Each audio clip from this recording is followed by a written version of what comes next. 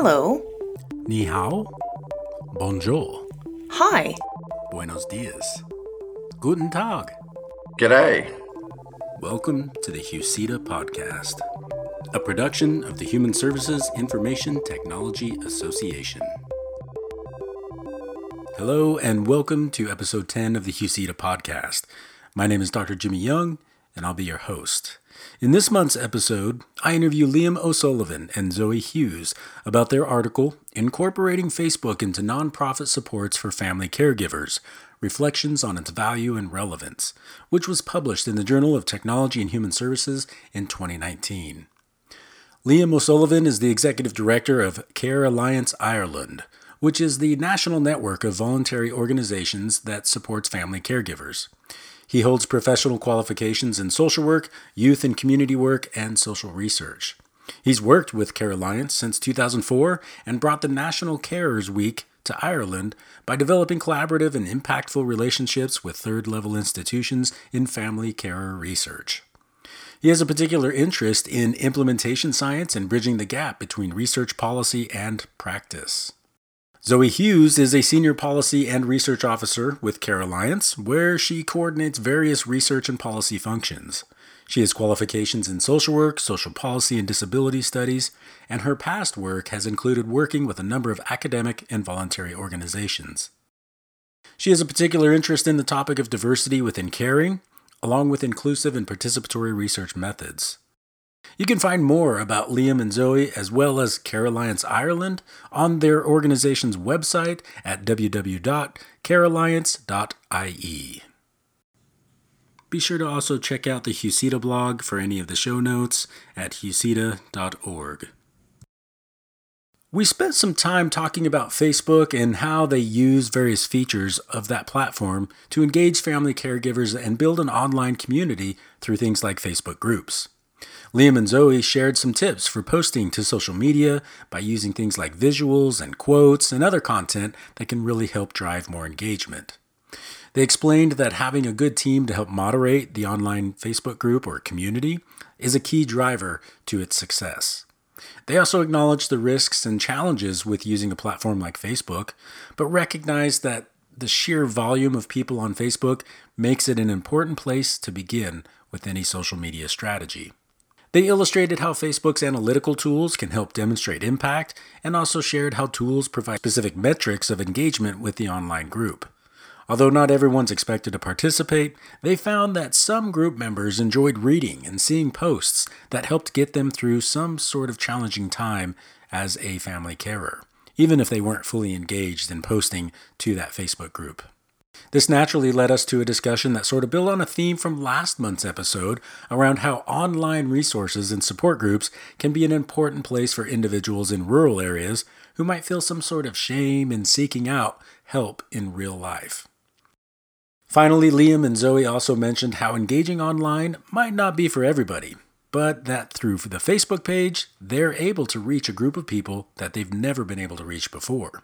And this is all part of the power and allure of social media for a lot of organizations, and when it's done well, can actually result in some amazing outcomes. So I hope you really enjoyed this month's conversation. Now on to the podcast. Okay, well, thank you again for joining us for the Hughesita podcast. I'm really excited to have Liam O'Sullivan and Zoe Hughes from Care Alliance Ireland as we talk about their article, Incorporating Facebook into Nonprofit Supports for Family Caregivers, Reflections on its Value and Relevance. So, Liam and Zoe, thank you again so much for joining me on the podcast. Yeah, delighted to be with you, Jimmy. Yeah, looking forward to this. Absolutely, yeah, it's good to be here. Well, I thought we'd just start with a fairly easy question, beginning with a basic overview of the study, the paper that you published in the journal, talking maybe a little bit about your organization, maybe defining what a family carer is, because we have an international audience, and just, what you want to share from this basic overview of this study. Okay, I'll kick off, and then Zoe can can keep going. We're a double act, myself and Zoe. We've been in with Care Alliance for, gosh, a large number of years now, and we work. It's a small not-for-profit based in the Republic of Ireland, and our focus is very much on unpaid family caregivers, and a strong focus has been on research, policy, and more recently pushing the boundaries of where the kind of online space can be and how that can support family carers throughout Ireland.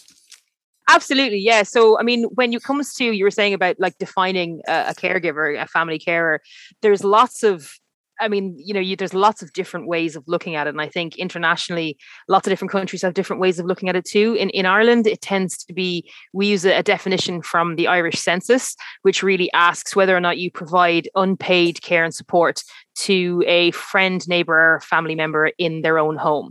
And then it goes on to ask how many times, how often do you do that, and that kind of stuff. So that's kind of where we take our basis of it. And it really does, for us, it goes across ages, it goes across genders, it goes across sectors. So in Care Alliance, we don't specifically think about, caring for older people or just caring for children with an intellectual disability or whatever it might be. It's very much kind of across the spectrum. We have 95, I believe, is the latest number of member organizations from across condition-specific organizations in Ireland, local kind of smaller groups that maybe have a kind of a peripheral interest in family carers issues. Like, it's not their main business, but they get that somebody coming into, say, a drop-in center or a local family resource center or health center might be caring for a family member in some way. So that's kind of the bulk of our membership. And we're very kind of respectful of the term and the idea of identification as a carer.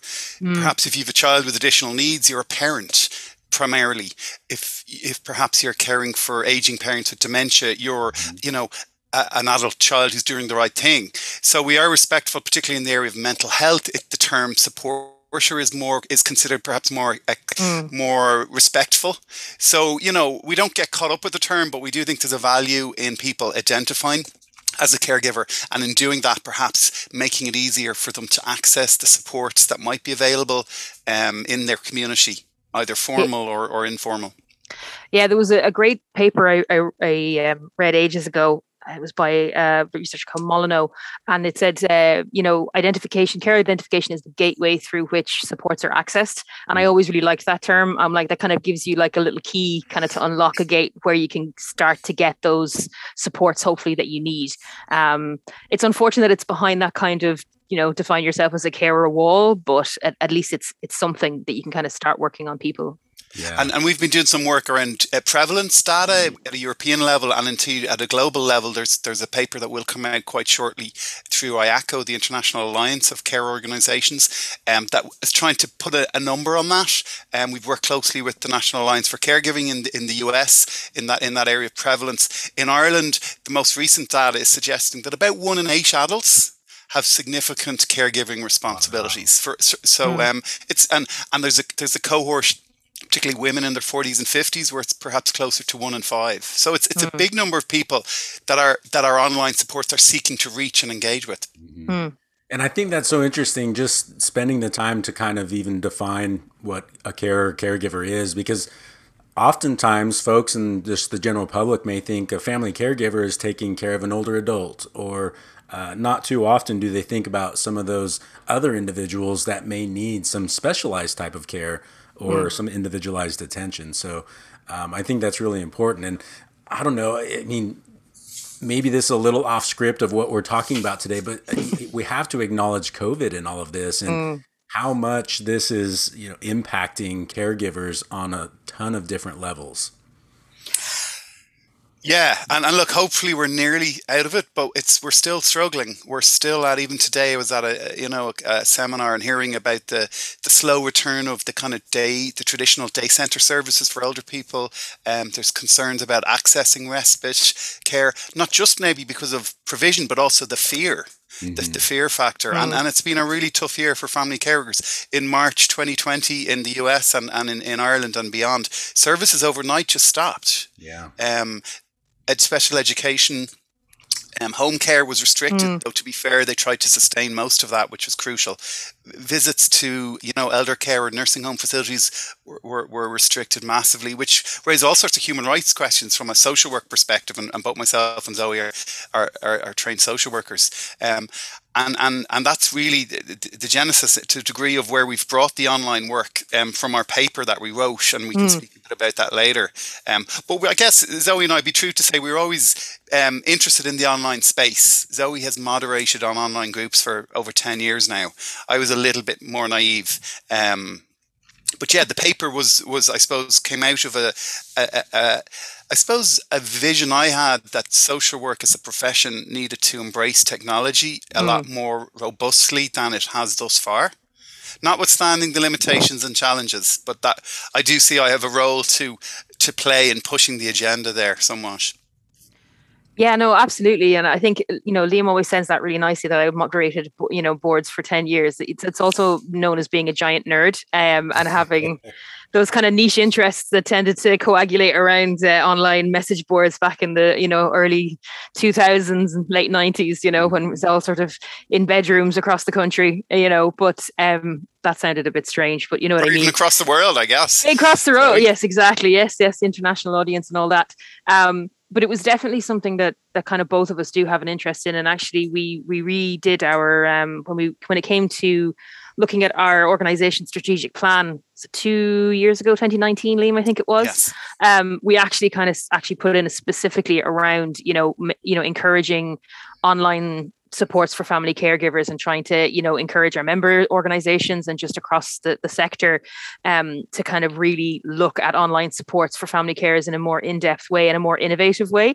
And that kind of, I think we both thought that might be, and all of us, the board included, I think thought that might be a 5 or 6 year goal. And then 6 months later, after the publication of our strategy, COVID hit and everyone just went, oh, online then, so which was really interesting. And I think useful in some ways, but difficult for some organizations. We were lucky in that we were quite a small organization. So when Liam had the idea of setting up, we had the National Carers Week Facebook page, which is what's mentioned and what we'll be discussing in the paper. But then we kind of decided, well, maybe we need a group. Maybe we need something a little bit more kind of somewhere for family carers to go that's kind of not trying to be the same as a face-to-face group or a drop-in center that they might have gone to, before people were locked down and weren't able to move around. And that's kind of when we set up the Facebook group that we've been running now for a year and a half. So wow. Yeah, it sounds like it maybe was a bit fortuitous that y'all had been looking into technology as a means for providing this quasi-intervention kind of social work that COVID really just expedited that whole process. So, thinking about that, and even let's dive into some of this with the paper and asking about how Facebook is being used as a sort of intervention, or how y'all are using Facebook in the context of the paper. But even if there's been some updates, I'd be interested to hear as well. Because, you published the paper in, what was that, 2019? Just about 2 years ago, yeah, and I took the time to reread it, so I was familiarized with what we said. It's always helpful. Yeah, I mean, it was 2012, 2013, we'd been involved in kind of advocacy awareness raising campaigns, most specifically what we call National Carers Week. And through that, we got some funds and we said, let's try it, this Facebook thing. And I hadn't tried it personally, but we set it up, we recruited through paid ads, to be frank, through that generally, and we recruited, I think, was it 18,000 family carers from across Ireland, and engaged them in competitions, in signposting, in acknowledging just what they've done. I think it was in the first 2 Christmases, I know Zoe has a great eye for photography, and she put up photos with some inspirational posts on them and just put them up, and sometimes they went almost viral. Literally tens of thousands of people would see the post, and then sometimes they didn't, and that's still an art or a science or something in between. Definitely the use of visual images seems to generate more interest. And it's kept going, and it's now, I think, at about 25,000 followers, and I thought, let's, put into paper together, let's look at what the time we've invested, some of the resourcing, the types of posts, what posts engage, what don't, and I think I talk about it being, is it a quasi social work intervention? And that's probably worthy of a conference in itself. Is, can social work and social media work together in an effective therapeutic alliance? The whole values that social work aspires to. Can you do that through social media? Or, are we colluding with the big evil empire of social media giants and just fooling ourselves? I think the former, but I think it'd be a healthy discussion to have. Yeah, and I think we obviously, when we were thinking about the Facebook page for National Carers Week was set up before I joined the team. So, Liam can really speak to that experience. But I think there is always that kind of like, there are privacy concerns around Facebook. There are privacy concerns around social media, and it'd be crazy not to acknowledge them and not to think about them in some way. But I think we just kind of, there does come a point where you have to, in some ways, balance the risks and the benefits. And certainly when it came to COVID, and when it came to kind of trying to fill a gap that was there, particularly around in the early days, information and knowing what was happening, and even just in general for family carers, knowing what's going on and knowing what's happening and where do you go for the right information. We thought it was really important to have somewhere and to go where carers already were. Like there's quite a lot of there's a lot of people, particularly in the kind of typical carer age groups, who are on Facebook in Ireland. It's a very popular platform in Ireland for connecting. And so it was like, well, just go where they are, and don't kind of ignore the fact that Facebook has its own risks. We weren't sort of making people, I hope people didn't feel like they had to go onto Facebook to get supports. That was just, and it was also, to be quite honest with you, it was also free. You do have to kind of, think about that way. If we did think about possibly setting up maybe a kind of a private board, or something behind a login walls and all that kind of stuff that's independent. But I mean, it's a huge undertaking to do that, whereas we were able to set up and get going with the Facebook page and the Facebook group.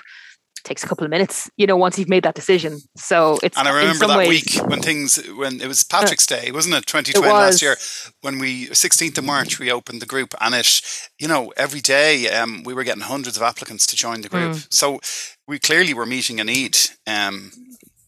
And continue to, we hope, through a number of social work kind of interventions. Yeah, well, I appreciate that y'all recognize that there is a balancing act when it comes to social media and social work. I mean, I've said it in multiple podcasts now, is what we care about at Hucita is the ethical and appropriate use of technology in human services. And we really do mean that, because we've seen, and I have no doubt we will continue to see, some issues, some challenges related to ethics and other things when it comes to technology and social work. However, I've said this as well, other places and other podcasts, that it's something that we cannot ignore.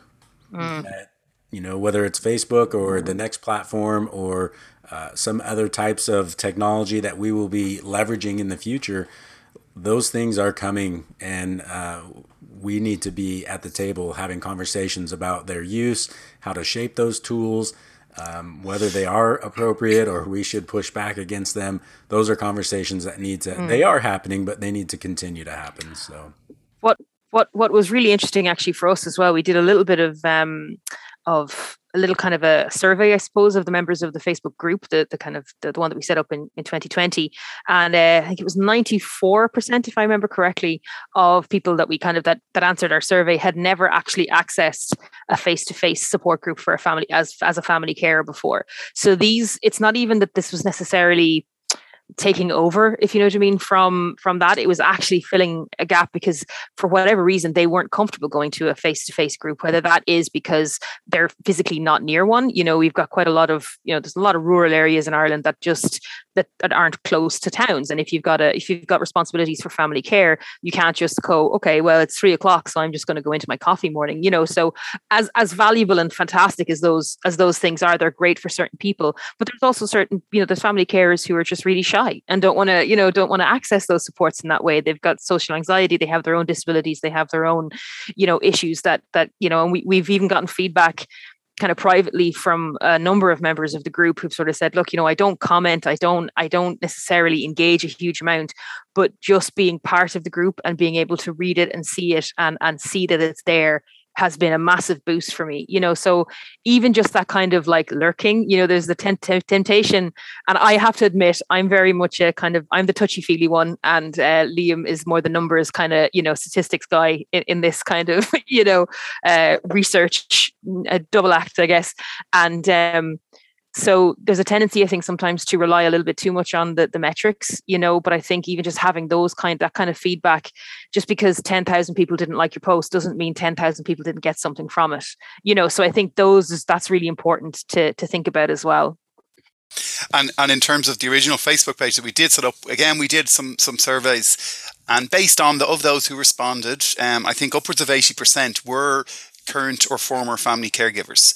So it wasn't just, as we would call, randomers who just clicked join the group or liked the page. They actually had a connection and interest and empathy and experience with caregiving. And that means the discussions, that means we're reaching the people we want to reach. And if social work as a profession is serious about engaging the hard to reach people, then we need to let's use technology well to do that, and let's not hide behind the privacy concerns or the I can't give them a hug or I can't read their body language. You know what? I think sometimes you can do a bit of reading people's body language with video technology. I know in the US and in Ireland there's a big commitment from the federal or the national governments to roll out broadband high speed, so that 98% of the population will have really good access to internet. So let's reach those hard to reach communities.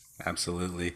The last podcast last month or 2 months ago, I always forget what month we're in, but I interviewed Dr. McEnroy from the Ohio State University School of Social Work and talked about one of her papers where she did some research with LGBTQ youth, and I'm forgetting the name of the paper now, but one of the things that we talked about was specifically how a lot of these youth in those rural communities don't have access to drop-in centers or other types of resources that population specifically needs. And so they're able to get some of that online where they wouldn't normally in their hometown. And so absolutely, I agree. I wholeheartedly agree that we need to leverage technology and these tools in ways that will benefit social work. So, I think, I was just going to say, I think particularly where there is some level of possible stigma as well in a particular group, I think online can be great because you can have it on your own personal phone like that with LGBTQ youth. Hopefully, there's some level of privacy. Whereas if you're asking your mum to drive you into the nearest town for what, you have to make all these explanations, and there is still a certain level of stigma around family caring in certain situations, so I wrote a paper on that particular issue. It's on our website, so it's, even being able to do that and give people an avenue where they don't actually necessarily have to say that they're going to a family care support group, and like, well, who are you caring for? I didn't know somebody was sick. And, it turns out, like your husband has early onset dementia, but he doesn't necessarily want everybody in the town to know about that, particularly in rural areas. And in rural Ireland, everybody talks, everybody knows each other. So there's those things as well. I think there's that other dimension to it, which I think is really important to remember.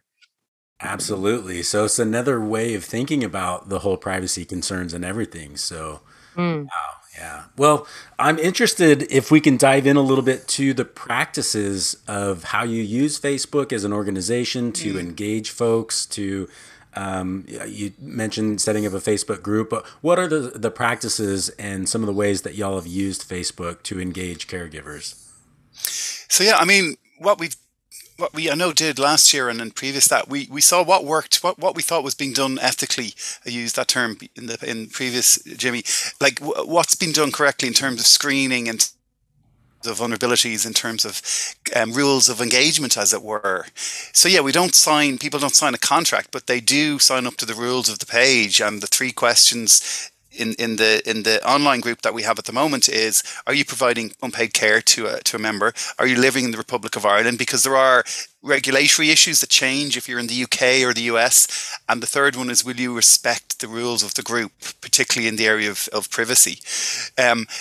But yeah, the whole question is it private messaging and intervention, and when does it become a therapeutic alliance, and when does it go past that, our capacity to do that, that they need to be signposted to a more formal social work service. There are some of the dilemmas we face. The approving posts, are we censoring, and how do people self-censor if people are oversharing?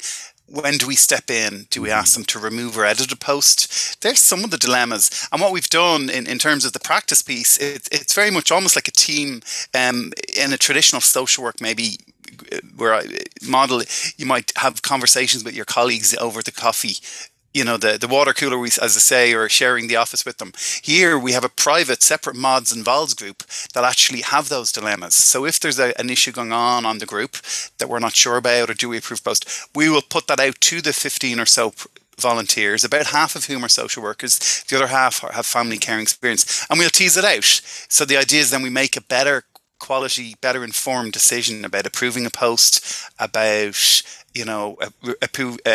rejecting a post, about maybe asking someone to edit a post. Yeah, so we have Facebook page, and I can appreciate this could be a little bit confusing. So we have the Facebook page, which is National Carers Week, and that's we use that really to sort of almost give out information, if you know what I mean, and sort of say, here's this event.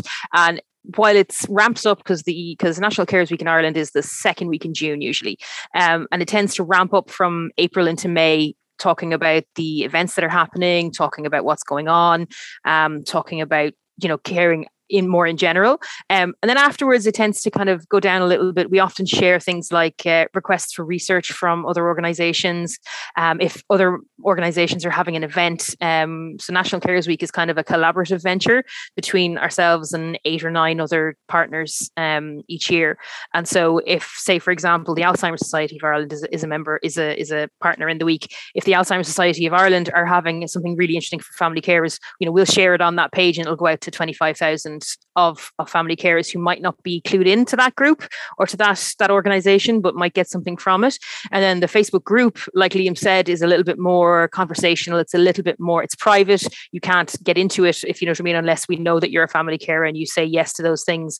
All of the posts in the group are pre-moderated. And what that means is that somebody will write a post and it'll go into a queue, and one of the people who have moderator or administrator kind of capacity will have to review that, read it, and go, yeah, that makes sense. That's a relevant topic. Or I'm not too sure about this. This is completely irrelevant. It's spam, it's advertising, whatever it might be. Or occasionally there's ones where you kind of go, I'm actually quite worried about that person. I actually think there's something deeper here. I don't think we're going to approve that into the main group, but we might then, for example, contact them privately by private message and go, look, are you doing okay? We didn't approve this because, you sound like you're in distress. Maybe, you might regret putting that up at a later stage. Is there anything else we can do? Is there somewhere we can signpost you? Can we help you find someone in your local area in a resource center or a local group that would work better? So, and like Liam said, we have a kind of 15 moderators and volunteers. Ask that, like, how many folks do you have helping the moderate? Yeah, I mean that really came out of the fact that it was myself and Liam for the first couple of weeks, and it was just, it's just at the very start of COVID. We were trying to keep every evening. Remember, it was. But you know what? We drew on our relationships we had with other organizations. We put out a call, and I have to say, from students, postgraduate students in the University of Limerick, from social work practitioners, from mental health practitioners, from researchers, and then from they came on board and have been great. And then as a kind of participatory, more, I suppose, better practice, we observed, and this is actually quite interesting, the whole peer support thing, and we observed a certain number of participants in the group who were caregiving themselves. They had such insight and such wonderful comments and support for people. I was just, wow, these guys are naturals. They're so much better than me at how they respond to people's concerns or fears or anxieties. So we invited a handful of them to come on board as moderators. And actually, since then, one has become on to be a paid staff member to kind of manage the project. So it's, Tara, she's doing amazing work. So we do try and espouse that value of respecting the expertise of caregivers, and that the comments from other caregivers are probably better received largely, and just feel they sit better, I think.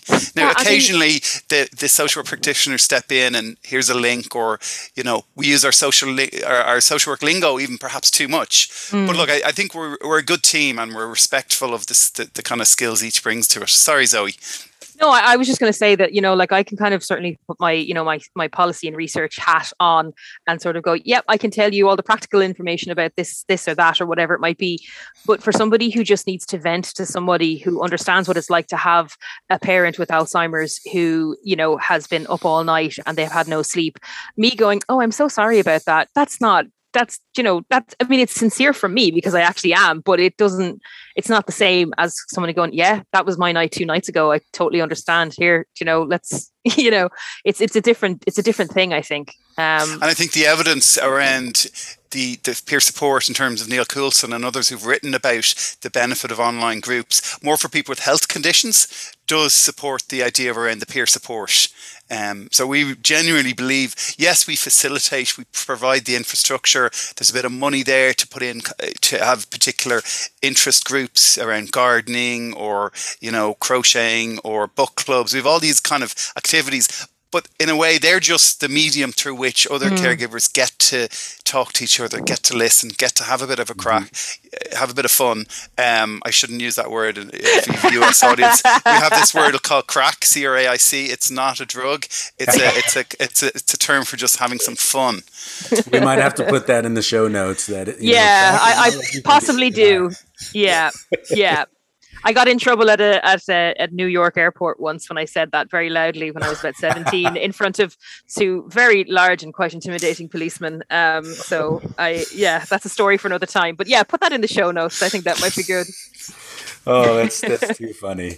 Well, you know, part of what I'm hearing though with how your organization and y'all use Facebook as a quasi-intervention is multifaceted, as far as, you know, having the group function so that there is a bit of information seeking that and peer support that can take place in that space. But then also the content moderation, the collegiality that can build and the community that can build out of all of that. The content curation, if I want to use a museum social media kind of term, where you're curating resources and other things from other organizations and sharing that as well. These are some really good hallmarks of how organizations should be using social media. And for me, part of what I'm hearing, like this almost subtext of our conversation, and maybe it's just my bias about how I think social media really can drive and deepen connection and offer a space to show empathy, especially for folks like caregivers. Because as you mentioned, they come to a community and maybe just need to vent. And there is something to be said, and this goes both ways, that this medium of technology, of whether it's Facebook, social media, or video conferencing or whatever, it does, you know, offer some anonymity, and it mediates our relationship in a way that can ultimately be a bad thing, but can also be a wonderful thing, where deep connections can be made and deep connections can be had. I think if we didn't believe there is value, we wouldn't be doing this, you know. And I'm not naturally a Facebook follower, or you know, I really am. But I can see what this has done and brought to so many people, and they give us that feedback. They really do, and it's a pleasure to be involved in it, and that my board of directors, who are all volunteers, have supported us on this journey to delivering some really meaningful kind of online interventions. And I do think they are interventions, and we can stand behind that from a social work practitioner. And we put in the safeguards, we have protocols, you know, and if something requires a more one-to-one support that we as an organization can't provide, we know how we can get that person to that support they may benefit from at a local level or some within some other organization. And we're big believers in collaboration. This project wouldn't happen without the massive collaboration that we've been able to kind of, I suppose, deliver on.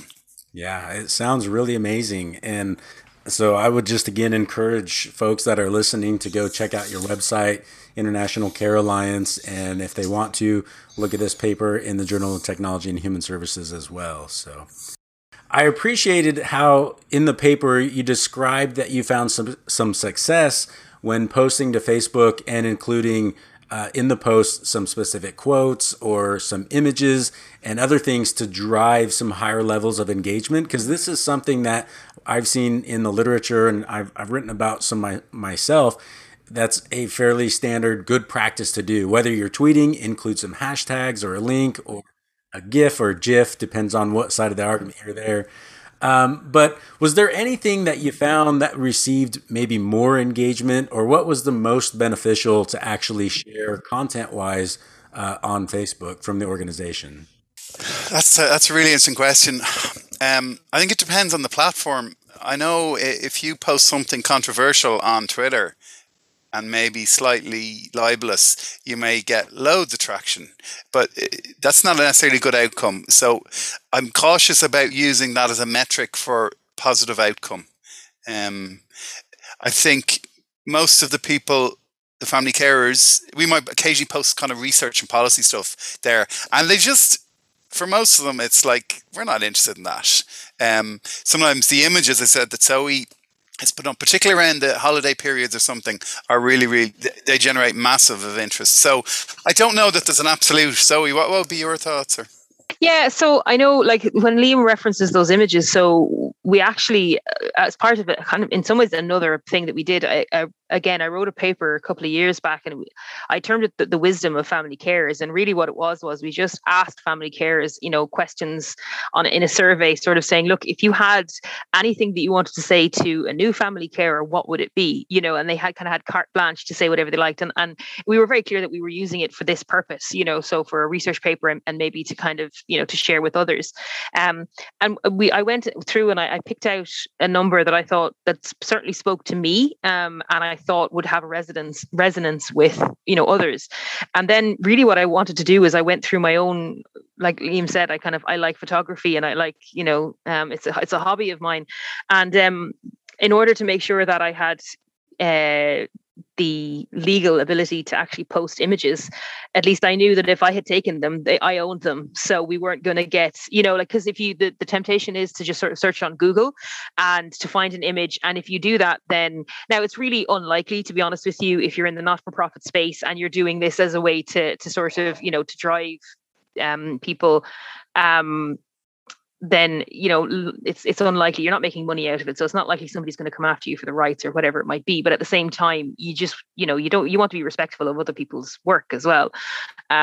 So another good place to find images that are royalty free is actually unsplash.com. If people don't know it, it's a really fantastic image repository where people put up images for free, and people can use them for whatever purpose, so, and they're really high quality. And so you kind of, it takes a bit of doing to try and match maybe a kind of an inspiring quote, and you find an inspiring picture. It can be a little bit twee, it can be a little bit sort of cheesy sometimes, but more often than not, people do resonate with it, and they kind of say, and what I like is when I see something like that and people go, yeah, that really strikes a chord with me, that's exactly how I feel. And that just means that that person has actually seen something and it's validated maybe something in themselves.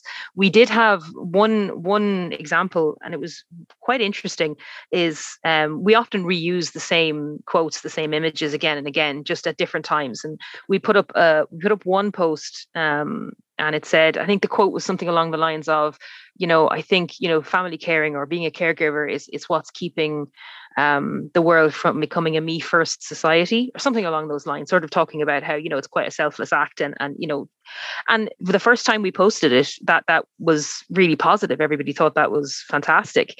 And we reposted it a couple of months later, and a couple of people saw it really negatively. They sort of said, and I think one or two people had maybe had the experience really recently, and it was still quite raw, of needing to access maybe full-time care for the person they cared for. And in their head, in their mind, they read that. And fair enough, that's their interpretation of it, was saying, if you're not doing this, you're a me first person. So we have to be very conscious that what was fine 6 months ago, somebody might read it tomorrow and really get upset. And we had to deal with that, and we had to hold our hands up and say, look, that's not what the intention was, but we're really sorry that you feel like that.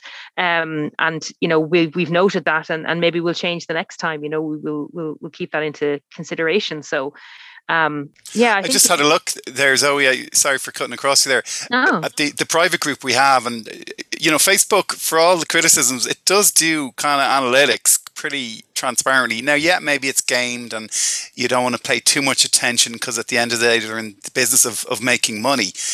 But if I look at the posts in the last 28 days without breaching confidences, the ones that got the most engagement, and we're talking, say we've 2,500 people, we could have 500 comments from one post. So you're talking 20% of people are taking, are bothering to like, love, put the little care emoji that's there, or comment. So we're talking really high intense engagement. It's for people who's the person they've cared for has passed. The other one, which is lovely that people are empathizing with someone's loss. It's lovely. The other one, if I'm being honest, is we do occasional competitions, and it could be for a care package that we would post to them. And particularly through COVID, it was something we were able to do. We would send small hampers of chocolates and small gifts to a caregiver. And the feedback was we just kept doing it because we were getting such positive feedback. And to be fair, our postal system reduced their prices during COVID. So, and we got some philanthropic funding to do it. So it was really nice to be able to do that. But it is some of those kind of competitions that generate the most engagement. Yeah. Is that really impactful? At a social work level, probably not. So it's, the PMs, the fact that you're responding to people privately, I think. And I know I would occasionally, if I see someone posting, I would take the opportunity to PM them and just say, look, it sounds like you're having a really tough time. Just to let you know, we're thinking of you. And that's an intervention, and it's hopefully well received. I think it generally is. And I know a lot of our volunteers would do that. Mm-hmm. And so they get benefit at the individual one-to-one stuff, but they also get it from the wider peer group. Another thing we do in terms of the privacy piece is people can request to post anonymously, so we will post on their behalf. And I think that does address a lot of the kind of what we call in Europe GDPR or data protection concerns. Yeah. So if they don't want, people to know that they're talking about maybe continence care or mental health, where often there's stigma with those issues, or they're just private and very much respectful of their mother with dementia, and that they would ask us to post on their behalf, and there's some nuances that make it a little bit more challenging to get the context, but generally that's quite a popular way of seeking support. Yeah, I really like that, and I mean, even leads into this next question I was going to ask both of you, is that I like in the article, you specifically draw attention to some ideas that nonprofit organizations can use to help both engage followers, to acquire a new follower, if we wanted to use that term, but also to retain them so that they continue to stay engaged with your page or with your group. I was just wondering if you could explain a little bit more about that and why organizations might be interested in understanding that better. Sure. Look, I'm always conscious that the kind of, this pejorative term of failure to engage or did not attend is sometimes used maybe more in the medical profession of, you're in a behavioral unit and you're working with families and they don't turn up and they're judged as, but the reality is it happens, but it can be difficult from an efficiency perspective. It's hard because you're investing time in, and then people drop out and there is, I know the evidence around group work is there's upwards of 50%. Again, dropout is the wrong word, but about 50, sometimes less than 50% of people stay involved. They come back again. And if they're not coming back, chances are they're not getting a whole lot out of it. I guess that's a reasonable assumption. Sure.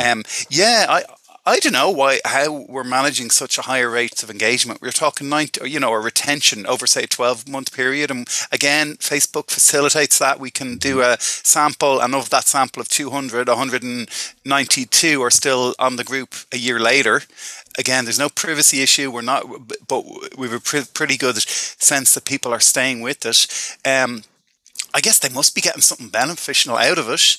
Now, arguably, they may just stay members, but don't stay involved, don't stay active. But as Zoe would say, we don't just have people lurking. We have people commenting, private messaging us or the other moderators saying, just want to let you know this has been a lifesaver through COVID. I don't really comment, or I don't comment at all, but thanks a million. And that's gold dust. And from funders, for my board of directors, for new staff, or for volunteers to get that feedback. Wow, that's just massive. Absolutely. And no paycheck will beat that. Yeah, when you can't quantify your numbers, if you have a really good, solid quote from a member of your community like that, that's amazing. I also think as well, I think, we did spend quite a bit, particularly in the Facebook group, we spent quite a lot of time thinking about our kind of rules of the group, if you know what I mean, and kind of how we wanted the group to function, and how we wanted people to be able to be in it. We actually spoke to other, other people who are running similar groups, that we could kind of, or, related kind of groups, or, to kind of see what they were doing. And there's no harm sometimes, I think, in don't reinvent the wheel. If there's a group that's similar to what you're doing, that you like how their rules are, or how they moderate, culture. their culture, then ask them, how are you doing that? And I mean, I said earlier that I've been involved in moderating online groups for 10 years or more. And I honestly I've actually never been in a group that's as nice as this group. And I know that sounds really, I don't know, that sounds kind of cheesy, but it's genuinely like, usually, you have to log in and you go, you're going to have 10 or 15 reported posts and you think, oh no, but this group is just not like that. And I don't know whether that's because it's carers. I don't know whether it's because, we were very clear at the start what the purpose of the group was, and how we were going to run it, and that, respect and for each other and everybody was key to it.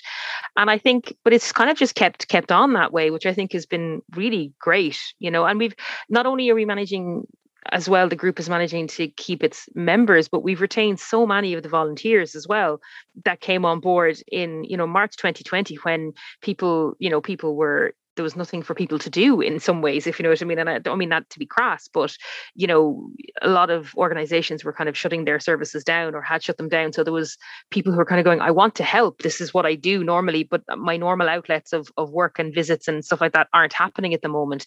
But they've stayed a year and a half later, you know what I mean, when everybody's back to work, and those kind of organizations are really back up and running. So I think that as well points to having a really good kind of, just a nice working relationship with the people that you work with as well and volunteer with. Like I've made some friends, genuinely friends, from the moderators and the other family carers and professionals that are in that group, and even some of the members of the group. Do you know, that sort of a way? Like it's just nice. What I've tried to do, Jimmy, I suppose, is through leading the organization, is instill a culture of valuing our volunteers, by respect, and treating them just with gratitude, and sending them occasional gifts, reaching out to them if it seems that they're struggling in their own lives occasionally, particularly if they've significant caregiving responsibilities. And I think hopefully that helps, because volunteering is such a wonderful part of communities and societies. But I'm not so sure that organizations always treat their volunteers as well as they could. Oh yeah, I would agree with that. And I would echo that sentiment that gratitude can go a really, really long way, especially in an online space where you're not always able to give them a pat on the back physically, or, give them some other kind of a bonus, or a physical, tangible kind of piece of thank you. But just, doing some other things online, and cultivating that over time. I'm a big person that believes in authenticity and transparency. And that really shows how genuine the organization is if they are continually thanking and acknowledging the volunteers and the folks in their community. So I really think that goes a long way. The good news is we're actually meeting up with our roughly 15 volunteers next month. Thankfully, as the COVID restrictions have lifted, we're now in a position to provide some specific training, because I know we haven't touched on that, but it is important that we train our volunteers as well. And again, that can be online, that can be face-to-face, it can be a mix. So in this case, we're going to meet up next month. We have a wonderfully experienced online practitioner from the UK who's going to do some input around protecting around vicarious trauma and all those other challenges that online moderation can pose potentially. Because sometimes you're dealing with very sad stories of people's lives that are emotionally, particularly maybe people who haven't got the social work training to give them that protection. And making sure the volunteers aren't realize that they don't need to do everything or fix everything Yeah. or do it alone. Yeah. And I think as well, like, you have to remember that there's a chunk of our volunteers who have, they're volunteering their own time on top of being a family carer themselves. And so, and obviously we don't necessarily ask what their caring responsibilities are. And so, we may be speaking about something, or they might see something in the group that's actually really triggering for them of something that happened in the past in part of their caring, and we need to be cognizant of that as well. And hopefully that, by kind of fostering a kind of a level of kind of mutual respect, that if they're having a problem with something, if they say, I can't possibly deal with that post, I'm just going to have to bow out of it entirely, you go, that's cool, I'll step in, I'll do that, that's no problem.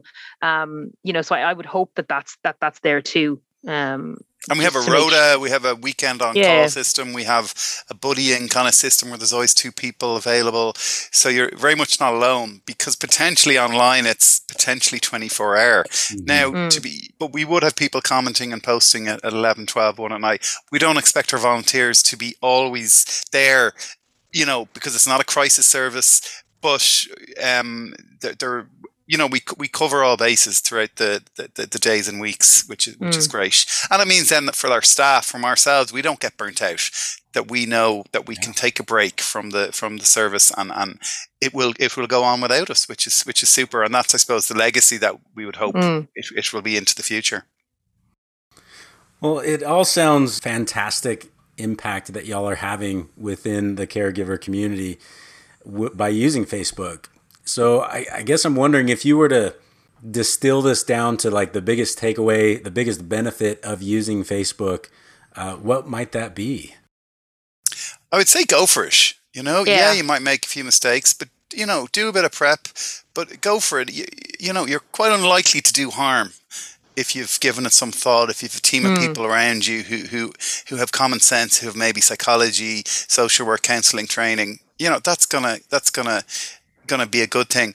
I think that the main takeaway for me is reach, and I don't just mean Facebook's metric of reach, but actually the fact that we are engaging with 2,500 people on a regular basis. Yes, it's not the same. We're not providing them one-to-one counselling, but we are signposting some of them to that service. And another cohort are benefiting from their engagement in the book club. Another 100, 200 involved in the gardening club. So collectively, I would like to think we're making a significant difference to a fair chunk of family carers across Ireland. And not just in cities, not just where there's a local service, but actually in the most remote parts of our country, which is something we're proud of. Yeah, I would agree. Yeah, I think that's really it. And just kind of, there's so many people who have been excluded from traditional services that, we know that online is not going to be for everybody. It can't be, just like face-to-face can't be for everybody, and I think it's very easy if you're an extrovert, or if you're somebody like that who enjoys going to one-to-one coffee mornings, to go, why wouldn't you want to drop in for a cup of coffee? And I know people who just, there's nothing worse. Whereas at least, the benefit for that is just at least think about how you're going to be reaching a whole group of people that you would never have reached before, just because they wouldn't have been comfortable. So I think try not to think about maybe who you might be excluding, like older people or people who maybe aren't that tech savvy, but those who you're including who would never have access to support before.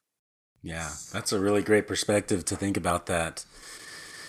All right. Well, it's been a bit of time now that we've been chatting about this paper and your use of Facebook with your organization.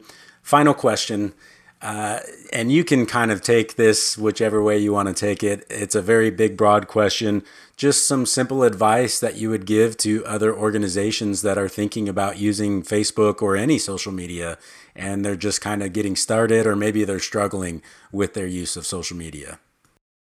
Ask for help. I think there's a lot of organizations, there's a lot of individuals who are interested in this. I know we in Care Alliance, we're very interested to talk to people, and if you're, that's what we did, if you know what I mean. When we were starting this up, we kind of picked other people's brains, and you can try and pass on that information if you can.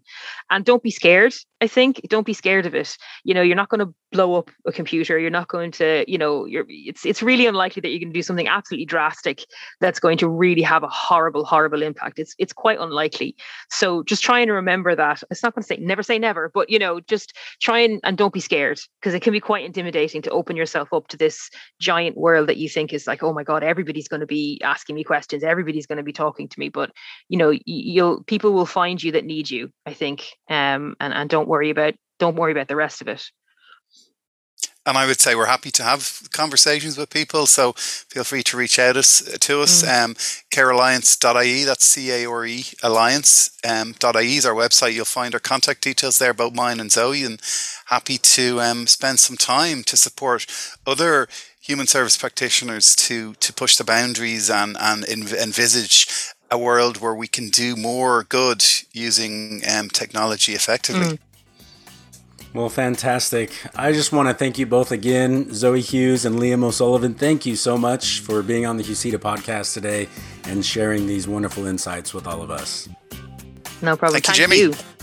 The Husita podcast is a production of the Human Services Information Technology Association. If you have any ideas or suggestions for the podcast, please connect with us on our website at www.husita.org, on Twitter at Husita.org, or on Facebook at facebook.com/Husita.org. Be sure to rate the podcast and share it with your networks to help us create a world where information technology is used to promote the social good and human well-being. My name is Jimmy Young. You can also connect with me on Twitter at JimmySW. Thanks for listening to the podcast.